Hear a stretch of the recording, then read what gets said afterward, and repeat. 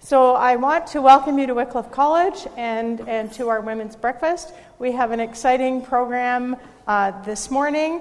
Linda has the lovely green jacket at the back, and Linda is our speaker this morning. Linda, I met Linda, a long time ago when I was doing the research for my PhD thesis. I spent about 6 months at Princeton, and Linda thinks we met in the dining hall or something, but we met each other, and she befriended me. It was kind of a lonely time in my life, and she was doing her PhD there, so we became friends there, and our lives have intersected at various points along the way. And so I'm very excited that she's here. We had a wonderful day yesterday, so I can assure you we're in for a treat this morning. Not all academics can write as well as Linda can write. She is a trained journalist, and her writing is compelling, and I think people will agree with me that it's a very well-written book, and you will enjoy it. But to get her life story, she has her memoirs here, which I've also read, and it's a wonderful account of her journey as a spiritual person who then finds Christ. And it's a very exciting read. So I've already introduced Linda a little bit, and I'm very excited that she is here at Wycliffe this weekend. And her topic is so relevant to all of us because we live in a postmodern world where we hobnob with lots of people who call themselves spiritual but not religious, and it's very helpful for us to understand what that means and how we can even understand ourselves better in this culture where people in the church are also influenced by what's going on in our culture. So I think you'll find what Linda has to say very helpful and insightful. So without further ado, I'm going to invite Linda to take over. Okay. So thank you very much. Welcome, Linda Mercadante, please. Thank you, Marion. As Marion said, we've been friends for a long time, which is so wonderful to be able to come back and work together and see each other. I even spent a week up at Eagle Lake where they spend the summers, so I actually did some of my research up there. So it's wonderful also for me to be back in Canada. I really, really love Canada. I have to say that. I went to Regent College in Vancouver, BC, and I was up there for 5 years. And if this is going to sound silly, but if I could have found a Canadian to marry, I would have been set. I really wanted to stay. But, you probably have too many Americans as it is. So I didn't get to stay. But at any rate, I live in Ohio now, and I'm originally from New Jersey. But I really, really love Canada. And so thank you so much for inviting me and for this nice turnout. I really appreciate it. Let me start by asking you, how many people here have raised their kids, if you have kids, or, nieces and nephews, raised them in the church? And how many of your kids are still pretty involved in the church? Well, I give you my complete blessings on everything that you have done to get this to happen. But a lot of us have raised our children in the church, and they aren't going to the church anymore. Is anybody in that position? A lot, right? And that's my story too. So this is a very, very, very important topic for a lot of reasons. And today I'll just be able to share a bit of my research. I don't know if anyone was at my talk last night. But it'll be somewhat. Was anyone here last night? Okay, so it won't be exactly the same. I'm going to be bringing in more things that I didn't have last night, so that's good for you. So you'll get everything. All right, so anyway, and I apologize if you can't see the slides really well. I tried to adjust the color on it, and I'm with only moderate success. But why do I care about spiritual but not religious? Most people would say, well, you're a theologian. I'm ordained in the Presbyterian Church USA. And I teach at a United Methodist Seminary in Ohio. So with all of that, why aren't I writing the latest book on Christology or Karl Barth or something? Why am I writing a book on spiritual but not religious? Because I was once myself spiritual but not religious. And that's all spelled out pretty completely in my memoir, Bloomfield Avenue, A Jewish Catholic Jersey Girl's Spiritual Journey. But to give you a thumbnail sketch of it, my father was an Italian immigrant, directly coming here from Italy. And my mother was second generation Russian and Austrian immigrant, Jewish. And because he was a Catholic and she was Jewish, their families really objected to them getting married. You remember this. They used to call that a mixed marriage, and it was considered shameful and wrong. So my parents felt if their religions didn't approve of their love, then there was something wrong with those religions. A sad conclusion.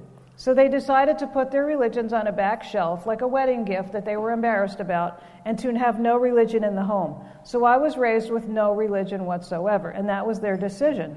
Sorry about the sun in your eyes. I don't think I can fix that. Okay.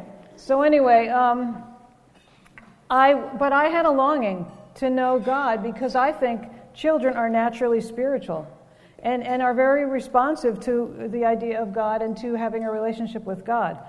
And I was like that. But everyone I knew, all my little cousins and, on both sides of the family, the Jewish side and the Italian Catholic side, they all knew who they were. They knew where they belonged, and I didn't. And so that kind of set me off on a long, long pilgrimage. I like to tell my students that if you want to produce a theologian, you should deny them all religion.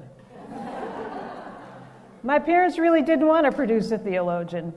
In fact, my parents were not totally thrilled. Like some of you who have maybe produced a minister in your family would be proud and happy and telling all your friends. My parents didn't tell anybody, and they weren't proud and they weren't happy because they thought there was something wrong with me. They thought I was a little weird. I should have wanted to grow up to marry a doctor or a lawyer and to have a lovely home in the suburbs and to get my nails done. Because as immigrants, that was their dream. That was like the big dream that they would have for me. And I could also become an elementary school teacher until I got married to this doctor or lawyer. Okay, so unfortunately I did not follow the game plan. I tried, but it didn't work out. And in the end, I did get to go to college and get an education and tried to be a Catholic for a while. That was fine for a while, but eventually I had too many questions, and I really did feel a call to ministry, but I didn't know it. And so I eventually had to go on a pilgrimage. Part of that pilgrimage was becoming an atheist. So I was a significant atheist for quite a while. I'm not saying a decade, but for several years I was an atheist. And I really found it hard actually to be an atheist. The vacuum that I had inside, just rationality and without having anything in the middle, and to fill that hole in the center, just wasn't good. So I decided to start searching, and I became spiritual but not religious. And I searched everywhere I could. I tried meditation. I joined an ashram. I was part of Swami Satchidananda's ashram. I tried unity. I tried everything. And I considered even more things that I didn't actually have time to try. So basically, I was a an early SBNR. And that's why I care. Because I had the big questions. I had theological questions. I didn't know that's what they were. Nobody told me. But I later found that is what they are. And so my goal now, my mission now, is to help us appreciate and understand and take seriously people that say they're spiritual but not religious. It's really important to me that we listen to them, and I'll go into that soon, but that's why I care so much. So, as I'm very blessed to be an academic, so if I have a problem, I usually could apply for a grant and find a way to solve it through research, which I love. And so I thought, well, I can't be the only one with this concern and this problem. I know a lot of people have the same issue. I think I'll study it. So I applied for and was awarded the Henry Luce III Fellowship in Theology. They only, out of all the U.S. and Canada and all the academics, they only award 6 per year. And I was very, very fortunate to be given one of these fellowships, which helped pay for my research and my travel. And this project ended up taking me 5 years. That was the beginning of it. So you can see the name of the project I started was called Unfettered Belief, Untethered Practice, Thinking Theologically About Spiritual but Not Religious. So what I said to the Luce Foundation was that the SBNR movement has definite theological and society-wide practical implications. It challenges and offers opportunities to Christianity and other religions. So it wasn't something to be taken lightly and dismissed or minimized or ignored. We can't afford to do that. So what resulted was my book, which is up here, Belief Without Borders, Inside the Minds of the Spiritual But Not Religious. And somehow I really hit a nerve, because the invitations to speak and to write and to be interviewed have not stopped since the book came out. In fact, I was getting them even before the book came out. They've interviewed me for the New York Times. I've been on NBC's The Today Show, and you can see all these other places that I don't even list all the ones where I've been interviewed or had podcasts made. I was on NPR and so forth, National Public Radio. So I realized, I said this last night, but theologians we're basically unpopular, okay? You used to go to a party, they say, what do you do for a living? I'm a theologian. They go, right, what? Yeah, okay. And then they say, well, where do you work? I work at a seminary. Oh, right, so that's what everybody does there. No, theology's actually a field. Oh, really? Okay. I think I need a drink, they say. And that's the end of that conversation. So the fact that this has all happened is, to me, completely amazing and a big surprise, because I got so used to being, an unpopular theologian. So this was, obviously I touched a nerve. That's what I realized. And I even got I got another award, one of the best spiritual books of the year, when my book came out last year. So I've gotten some wonderful reviews. These are just people you might recognize: Phyllis Tickle, the Pew Foundation, Diana Butler Bass. They all were pleased with what I did and are endorsing it. And there's others too. So that's enough about, this, how lucky I got and how blessed I got. But let's ask ourselves what it means to be spiritual but not religious. Think to yourself, when was the first time you heard that, and what kind of assumptions did you make? I won't have time to ask everybody, because this is a very big group. But let me tell you, when I ask other groups, here are some of the assumptions that come up.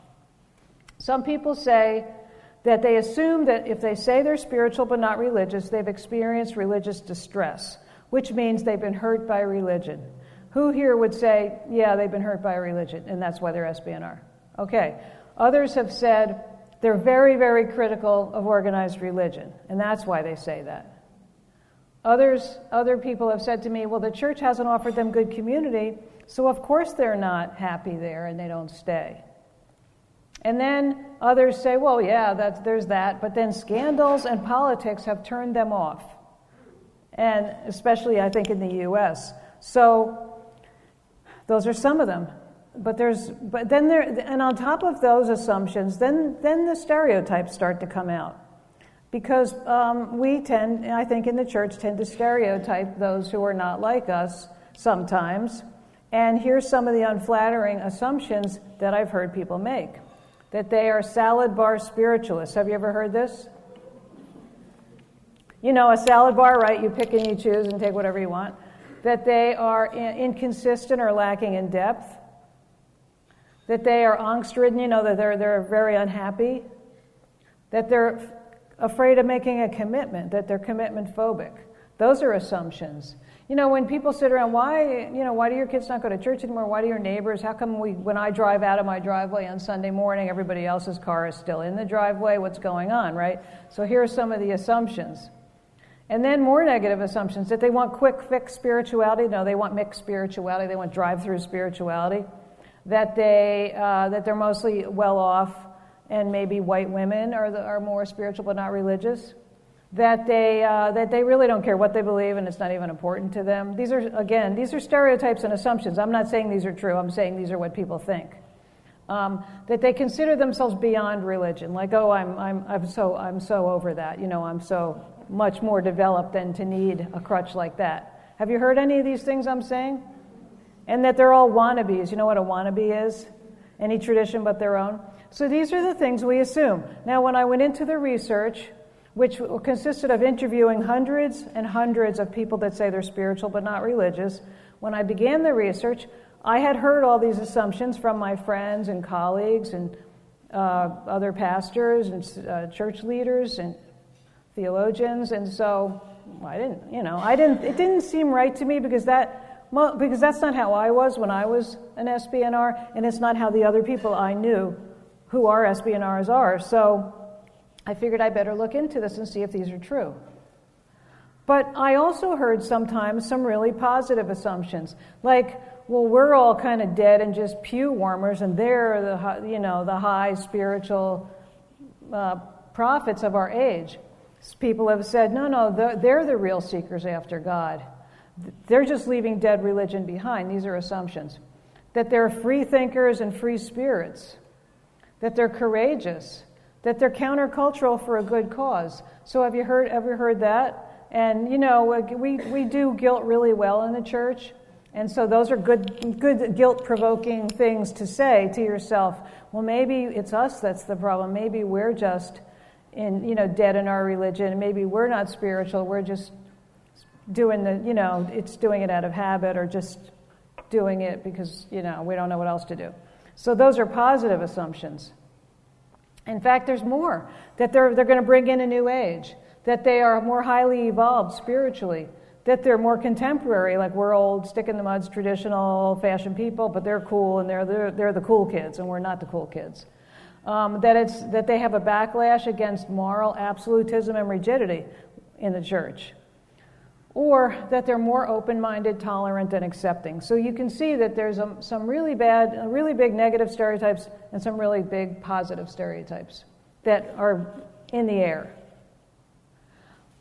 Okay, before I say what I found, let's just look at the hard facts, because as much as we might want to deny it, minimize it, or ignore it, you can't, because the dramatic rise in the unaffiliated is very, very clear.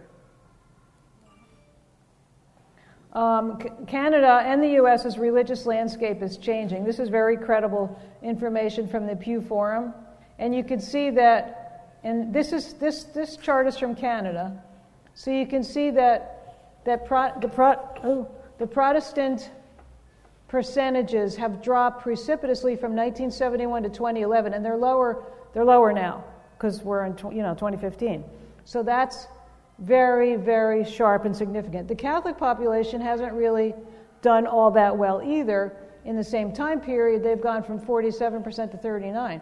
Now in Canada, you have somewhat of a unique situation in that you have a rise in other religions that is seeming to be, it's not dramatically humongous, but it's there, and it's significant to take into account. But look at this. The most sharp line here is this one, which is the religious unaffiliated. These are the people that are NONES, nuns, okay?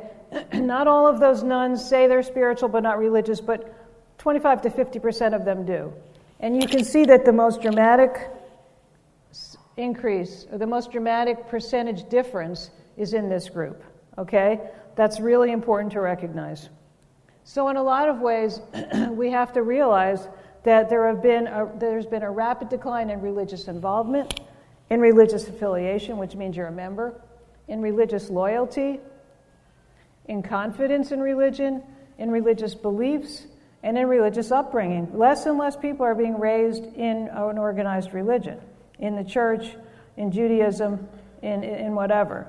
So, although you have a somewhat higher percentage of people that adhere to their other religions other than the Abrahamic traditions, well, other than Judaism and Christianity, you have more people that adhere, that come here and stay in their religions than we do in the U.S.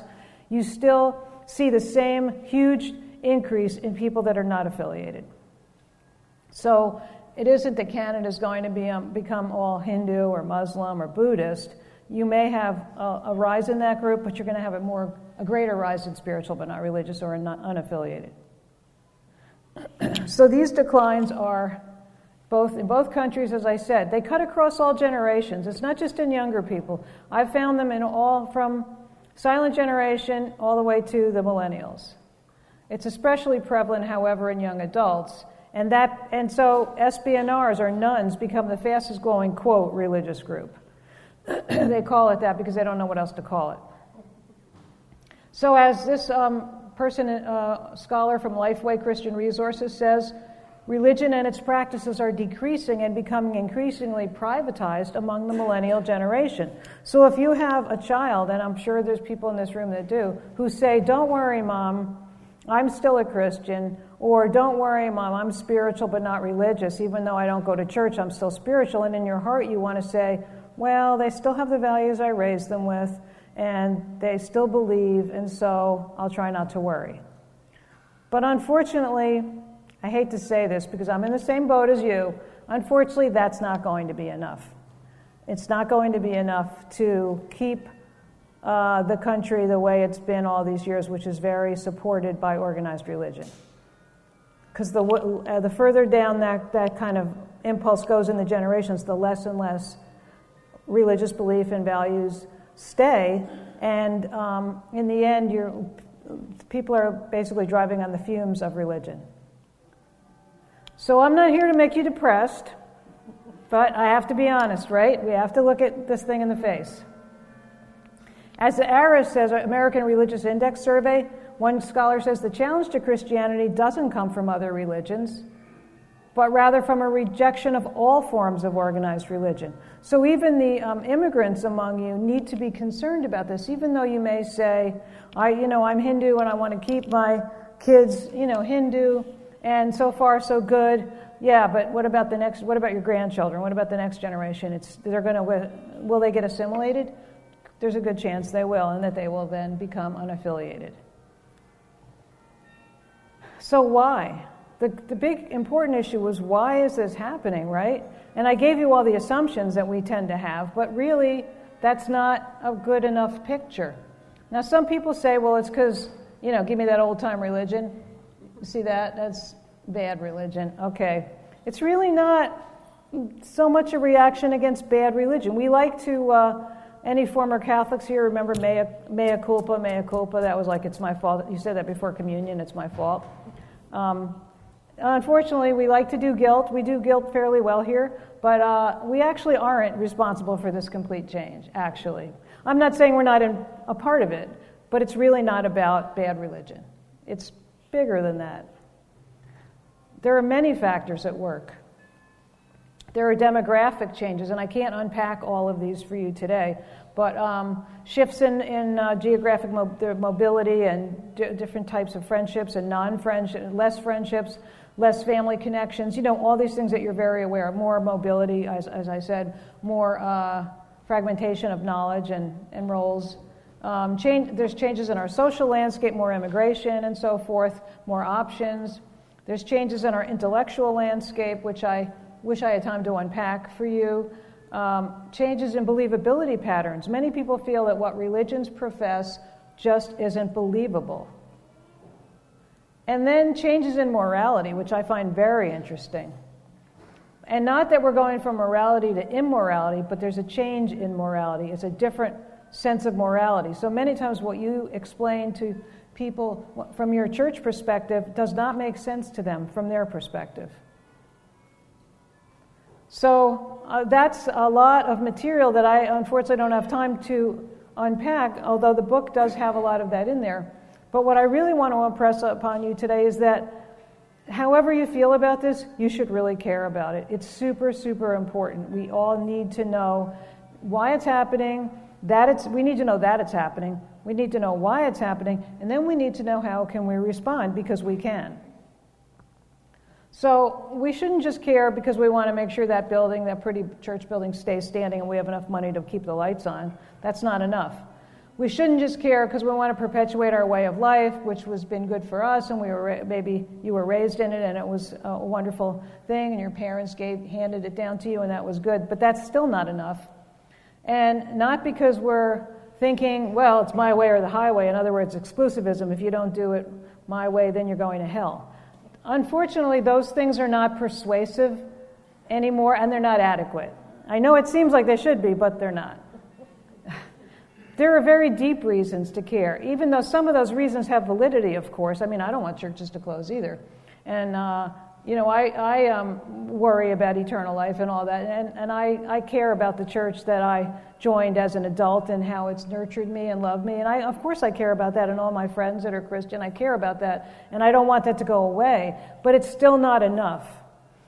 But there's deeper reasons to care, because everyone has a spiritual core.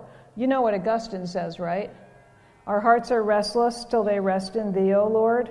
That's true for everybody, because we're made in the image of God and we have that God-shaped hole in us. So everyone has that. We are restless until we rest in our source.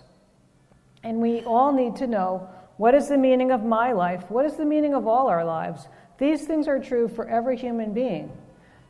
But we need each other on the spiritual journey. It isn't the Lone Ranger. It isn't a solo.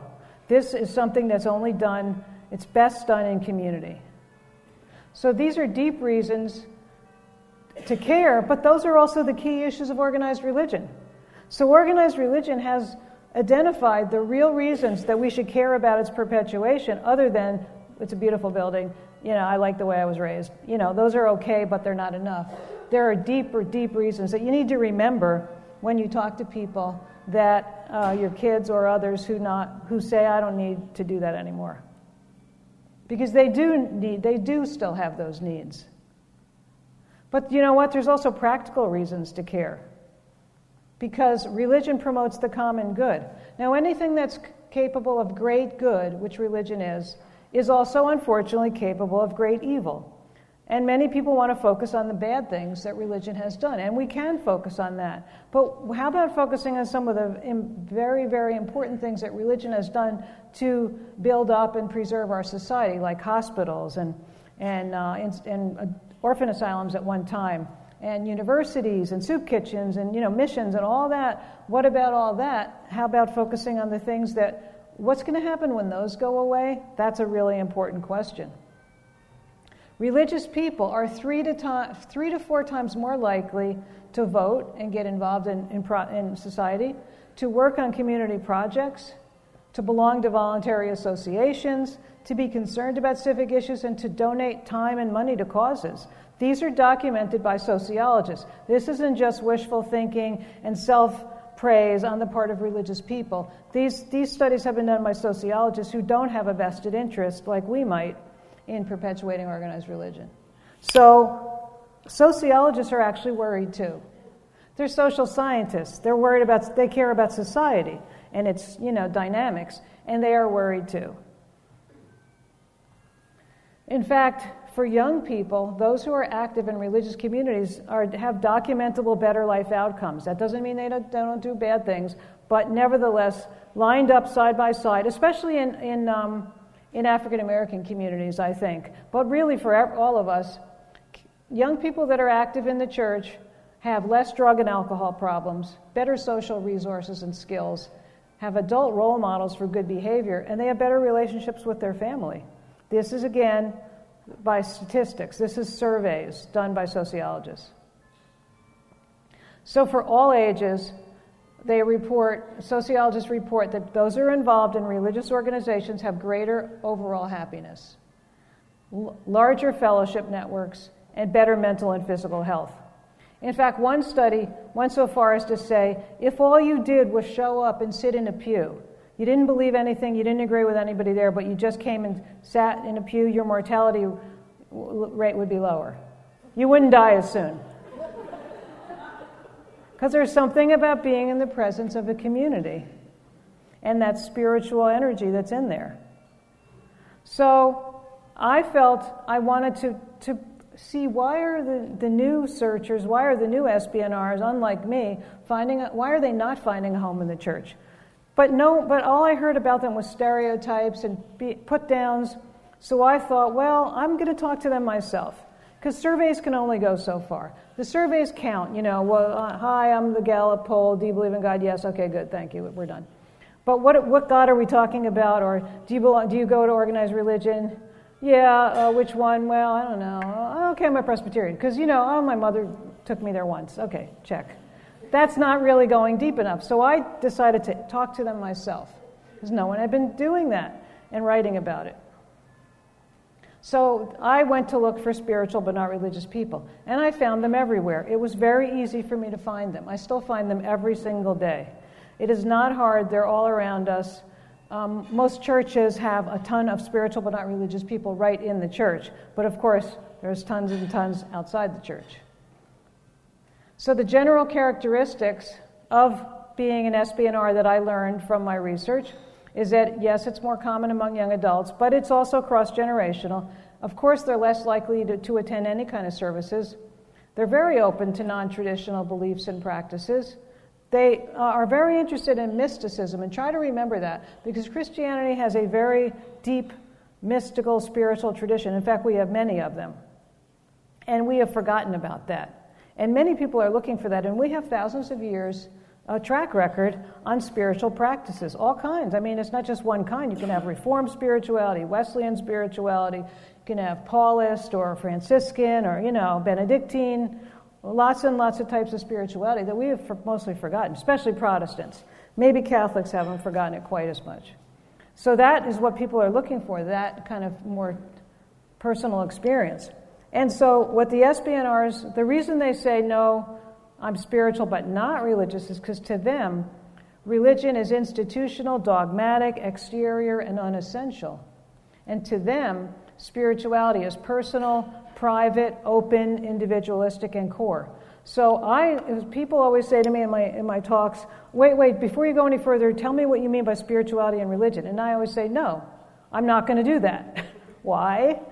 Because it's a false dichotomy. It's an amputation. You don't rip those things apart. Those things are synergistic. Those things are embedded in each other. Those things are together.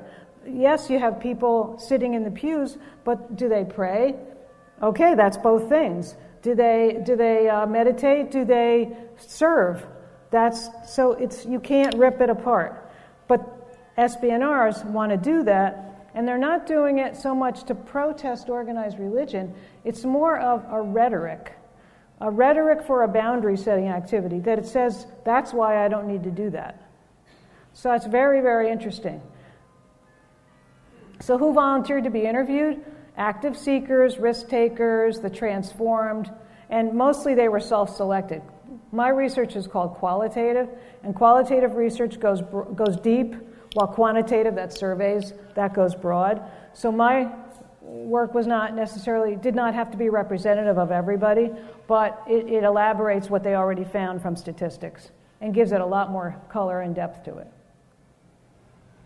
I found them inside and outside religion. In fact, it was almost inevitable that when I'd go to a church and I'd say, I'm looking for people to interview, I'm writing a book, they'd let me get up front and make a little announcement.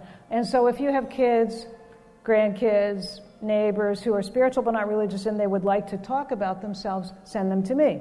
Inevitably, at the end of my talk, the end of the worship service, I'd go out front and a bunch of people would pull me aside. They would just say, come here, away from the pastor, come here. And then they'd say, I'm spiritual but not religious.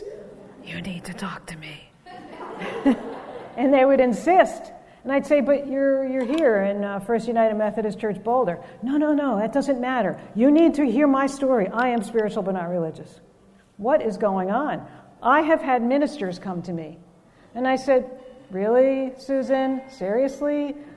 I know you went to seminary. I was your teacher. I know you're a pastor of a church. And you want me to interview you for this project. Why?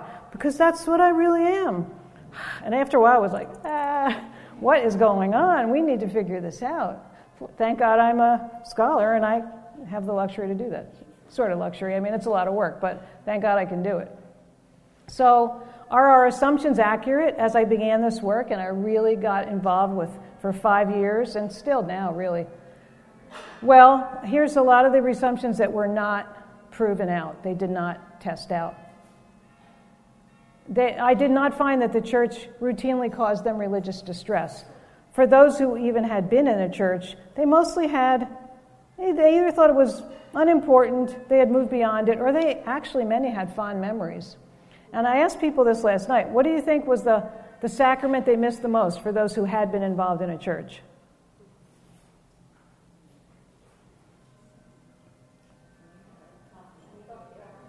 Exactly. potluck. Coffee hour, potluck.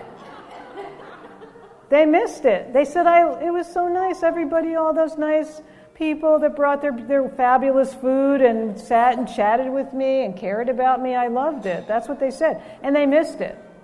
But why did they feel they had to leave? They felt compelled, because that's what the cool kids are doing. That's what this ethos is so big that it sweeps people along like a wave from the ocean. It just sweeps people along. And unless we recognize that, we will not be effective, and we'll get swept along too. The church is not good at community. I didn't hear that very often. Occasionally, of course, you hear everything occasionally. But the majority of my interviewees did not use that as their main reason. That they were hostile to religion. No, they thought it was unimportant, but I didn't get a ton of hostility. In fact, you would think that they would be hostile to me. If I were them, I'd be hostile to me, because I'd say, hey, religion's stupid and I was hurt by it, so I'm going to dump on her because she's like really identified with organized religion, so I would have done that. Okay, I'm from New Jersey. Like, that's, we hold nothing back. That's what my husband says. He says, you have no filters in New Jersey. I know that's not like that in Canada at all. You're really polite. Okay. But if it were me, if I had any complaint against the church, I would have looked for that interviewer and I would have had a field day with her. That didn't happen. Instead, and I told them, I'm an ordained minister, I'm a theologian, I teach at a seminary. I mean, that's pretty highly identified with religion. But instead, they were grateful and happy and so insistent that I listened to them. And always our interviews ended with a hug. Men, women, didn't matter, old, young, old. They were very, very pleased. And they would always say, thank you for giving me so much to think about. And then they didn't find alternative spiritualities to be more open and accepting. They had bad experiences in other groups too. Sweat lodges, yoga classes, meditation, alternative, other, newer religions and things. They could report similar things. Not always, but I mean, it wasn't just they're good, you're bad, they're good. That wasn't the way it was. What about some other popular assumptions? I'll go on the left, I'll put down what they were, and then on the right, I'll put down what I found. Are they spirituals, salad bar spiritualists? Are they inconsistent or lacking in depth? Are they angst-ridden? Are they commitment phobic? Well, I found them to be restless seekers, but not necessarily salad bar spiritualists, which is rather demeaning. Were they inconsistent? No, they were just religiously illiterate. They didn't have tools. They didn't know how to work with their big questions. Were they angst-ridden? Sometimes, but not always. Sometimes they were quite happy with their freedoms. Were they commitment phobic? No, it wasn't that they were commitment phobic, it's that they really didn't think truth was possible to find, or that it even existed. And they'd say, it's my truth, your truth, which is obviously not the definition of truth. How about more assumptions? Did they want quick fix spirituality? Was it mostly whites and women and upper class people? Did they consider themselves beyond religion? Were they all wannabes? Well, we are all part of an impatient, high-stimulation culture, so yes, in a way, they were looking for experience, like immediate experience.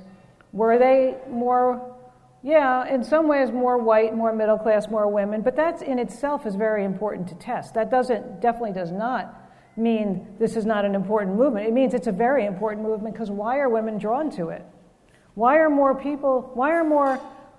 middle class white women drawn to it? That's an important thing to study. It's not a dismissal. It's super important. I've found plenty of men. I've found plenty of racial and ethnic minorities, lots of LGBTQ people, tons of them that wanted to talk. But it does take some resources to be spiritual but not religious. Church is free, but you take a yoga class and you're going to pay. You go on a retreat somewhere like Esalen or some big New Age retreat center, you better have some money. So, but the people with the money are in the forefront, and as things go along, it's going to become more and more available, maybe for lower cost. But these spiritualities have become commodities. Do they think they're beyond religion? Sometimes, but there's also a longing for that they don't have anymore, that they observe and wish they could have. And any tradition but their own, there's some rejection of their own roots. but not always. So what do they have in common? We often think they're people that left the church, that's disaffiliation, but what I really found was it was mostly unaffiliation. In other words, they never were involved in religion to begin with. They weren't raised with religion like I wasn't. There was a lot of syncretism and hybridity going on. Syncretism means pick and choose whatever you want. Hybridity is trying to maybe blend two important traditions together. I found a lot of that. They did protest exclusivism, which is my way or the highway. If you don't go my way, you go to hell. They protested that. They were very comfortable giving up on certainty. They felt that they didn't have to know the truth. And they had assumptions regarding community, that community was meant to be therapeutic. In other words, it was meant to be about healing, not about worship.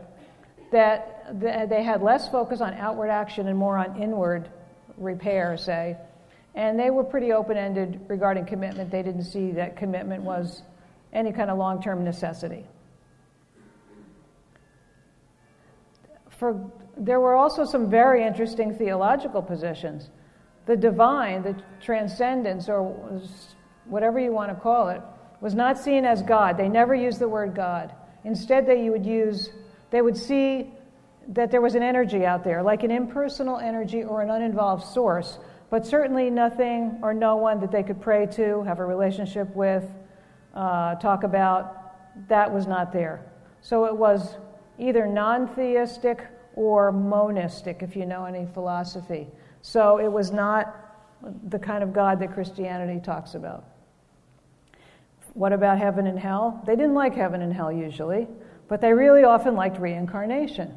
Now, they either had a strong belief or trust in reincarnation, or they felt that the afterlife was just blending in with the universal energy source. That might seem really sad to Christians. I think it is sad, but the reincarnation view just seemed to fit with their North American ethos, which is onward and upward, progress, progress, progress. But if you know anything about reincarnation, that's not really how that works. You could go backwards too, so you better watch out. And even my interviewees that talked about their past lives, they were always a queen or a king or a ruler. It's really fun. It's interesting. So, it's so it's really so North American. It really is very. It's like we created this. This is our thing. Okay, this is not some tradition that they resurrected. This is like a new thing. So it's really American or North American versions of Eastern religion. Is it? Kind of, not exactly. Newsweek had an article, Are We All Hindu Now? Because they found so many people believed in reincarnation. No, because the kind of reincarnation they're believing in is basically progress. It's not, there's no end point. You don't get there. There is no there to get to. It's always like, well, what will I come back as next time? Less religious upbringing, lots of them. The younger they got, the less they understood about religion or were exposed to it. My first question in my interview was always, how was spirituality expressed in the environment you grew up in? More than 50% of my millennial generation said to me, simply, it wasn't. So what's going on here? Why are less and less people being raised with any exposure whatsoever to religion? And also, there was a lot less or very eclectic or minimal communal involvement. So there wasn't a heritage for them of long-term commitment to one community. Now, I'm not saying they didn't care about community and they didn't want friends. They're normal people, but they don't get the idea of sticking with something as a communal spiritual maturity vehicle. They don't get that. So what do they teach us? Here's what we can learn from them. Commitment has to be very gently taught because it's counterintuitive in this setting. Seekers need compassionate guides. My interviewees were very happy to talk about their spiritual lives, about their spiritual journeys, about their beliefs. They really, really liked that. And they always said, nobody ever talks to me about this. Nobody's ever asked me these things. This is great. I didn't even know people thought about this stuff. In fact, I was at a block party about a month ago in my neighborhood, and I sat down next to a neighbor that I know, and then another neighbor who I didn't know sat down, and he said, I just don't understand why people cannot get along, why human beings are not getting along with each other. And I said, well, that's a very important question. He didn't know me, he didn't know what I did for a living. I said, that's a super important question. That's one of the what I call the big questions. And he and I started then a running dialogue, which we've kept up, because he said, I have no one to talk to about these things. And when he found out what I did for a living, he was like, whoa, this is good. So he's been sending me these very long emails about truth. How do you like that?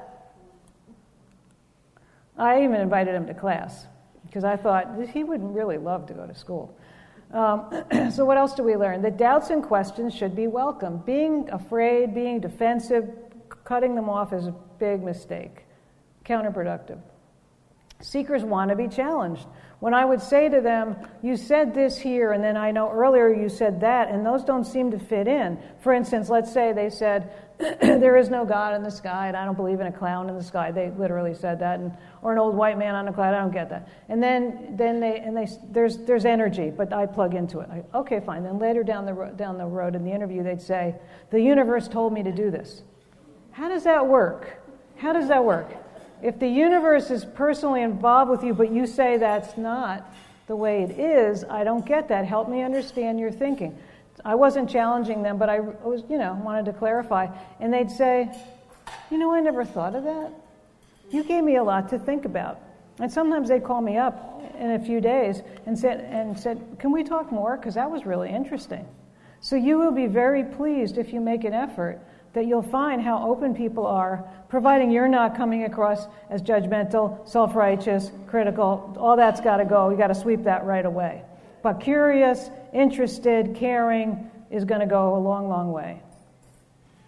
Humble confidence, though, is attractive. You don't need to throw your faith away. That would be a big mistake.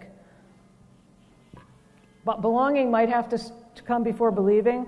If you want them to sign on the dotted line of Jesus Christ as their Savior, you're not going to reach them that way. But they may be nurtured into it by understanding that community is part of spiritual growth, that you need that. The tools of theological thinking are desperately needed, and I'm glad I'm doing this at Wycliffe because the students here are great. And on top of things, and we had a wonderful conversation with a young man last night who was I could tell, so thoughtful and well-trained and in touch with all this. And I thought, thank God there's a place that's doing this in this world. That's important. We need more of that. So connect with them. To connect with SBNRs, avoid those stereotypes I gave you. And I mean, avoid the stereotypes of religion, too. Don't just avoid stereotypes of them. Don't stereotype yourself. Avoid apologizing for religion. Not only is it unattractive, but it's just not a good idea because there's so much good that religion has done. So don't just focus on the bad. Don't simply assume they've been hurt by religion. Be aware of the morality of self-fulfillment.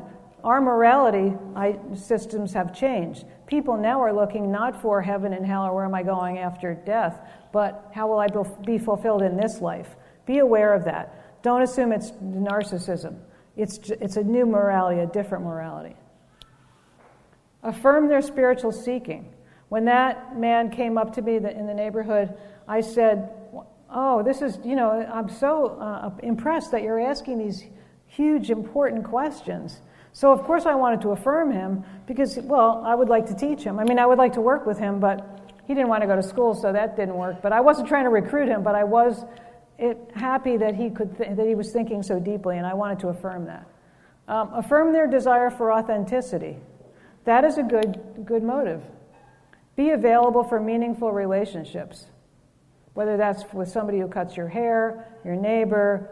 It's a little harder with your children because they already know what you're going to say, but, why aren't you going to church? Mom, right? To connect with them, be open to their questions and doubts. Be prepared to push their thinking deeper. You know how to do that without being offensive, without being critical. Just using logic and your rationality, you can do that. Learn and respect and use your own theological resources. Maybe you should take a class in theology. I bet you would love it. Many people here have already done that. Most of my students that come, and we're starting to get a lot of SBNRs in the school, and in my seminary, and they come and they say, I had no idea that these people were thinking about these things for thousands of years. I had no idea there were this many ways to look at it. They're exhilarated. So just some takeaways before we end. Recognize that faith and trust are as important as belief. Sometimes evangelicals or Christians get a little too over-focused on the cognitive, on the belief. Of course it's essential, but there's a whole package here. Faith, trust. It's more than just, what is that? You got the right answer to the right question. Restore your humble respect for divine mystery. We don't have God in our pocket. We don't know everything about God. God is a mystery, the way SBNRs say. It's true. But God is also revealed to us through Jesus Christ. So fortunately, we know enough about God to trust God. That's why the incarnation is so important, and that's a whole other lecture, and I could talk on Christology for hours, because I teach that. And the Trinity, I bet you don't know how wonderful the doctrine of the Trinity is. You'll probably have no idea how exciting that doctrine is. But I don't have time for that. You can invite me back. Model your spiritual experience. Don't keep it hidden. Talk about it. Realize that commitment in these days is going to have to be gently taught. And appreciate that seekers need compassionate guides, as I said before. So, doubts and questions should be welcomed. I'm just reminding, this is a summary. Seekers want to be challenged, and humble confidence is attractive. So for today's church, let's think about when we're with our church to foster a healthy spiritual community, to focus on deep connection, to let belonging precede believing. I had some of my interviewees say, well, I don't know about the divinity of Christ, but I really like his message, and so I'm taking him as my guru. Would you not let that person in your church? That's okay as a start. It's a start. Share the tools of theological thinking and sharpen your own tools. Very, very, very important. So this is basically a wake-up call to American religion. They want an experience of God. Are we helping them? They're more interested in issues than institutions. Are we focusing on the issues that they care about? Because some of them are extremely important for the survival of our society. And then our current critical, ethical, and social problems really require that we all work together.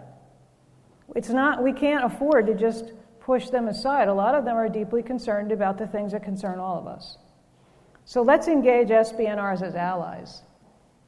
And the most important thing I want you to remember is that true vitality is very, very attractive.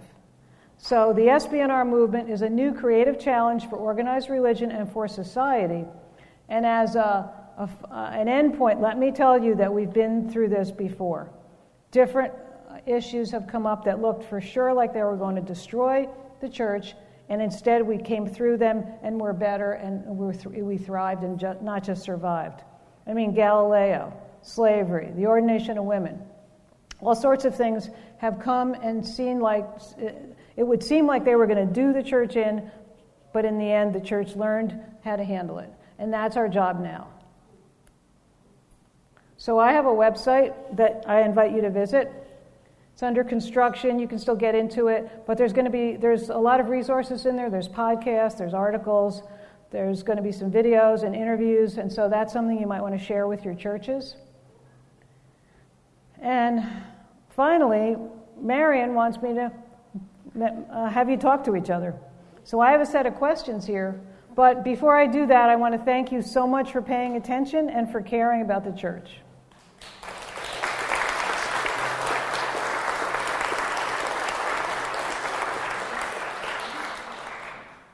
Here's our discussion questions, and I don't know how long Marion's going to give you for this. Can you read that? I'll tell you what they say. First of all, describe the people you know who say they are spiritual but not religious. Do you consider yourself spiritual but not religious? Why or why not? Do you agree with the dichotomy between spirituality and religion as framed by SBNRs? Remember what I said? Institutional, exterior, dogmatic versus personal, and non-experiential, experiential, personal, and core. In what ways can the church and organized religion in general find, reach, and help SBNRs? And finally, in what ways can we talk about the big questions with SBNRs? I'm encouraged by what Linda has said and have some really good ideas as to how to pursue these friendships. So let me just close in prayer. Let us pray. Gracious God, we thank you for this day. We thank you for our very full morning where we've been encouraged and stimulated and challenged. And we pray for Linda, for her ministry. We pray for our students here and our graduates and all of us in this room, Lord, as we go forth into this world to love and serve you. We pray that you might bless us as we go forward, and we trust in the power of the Spirit to guide us. And we pray all these things in Jesus' name.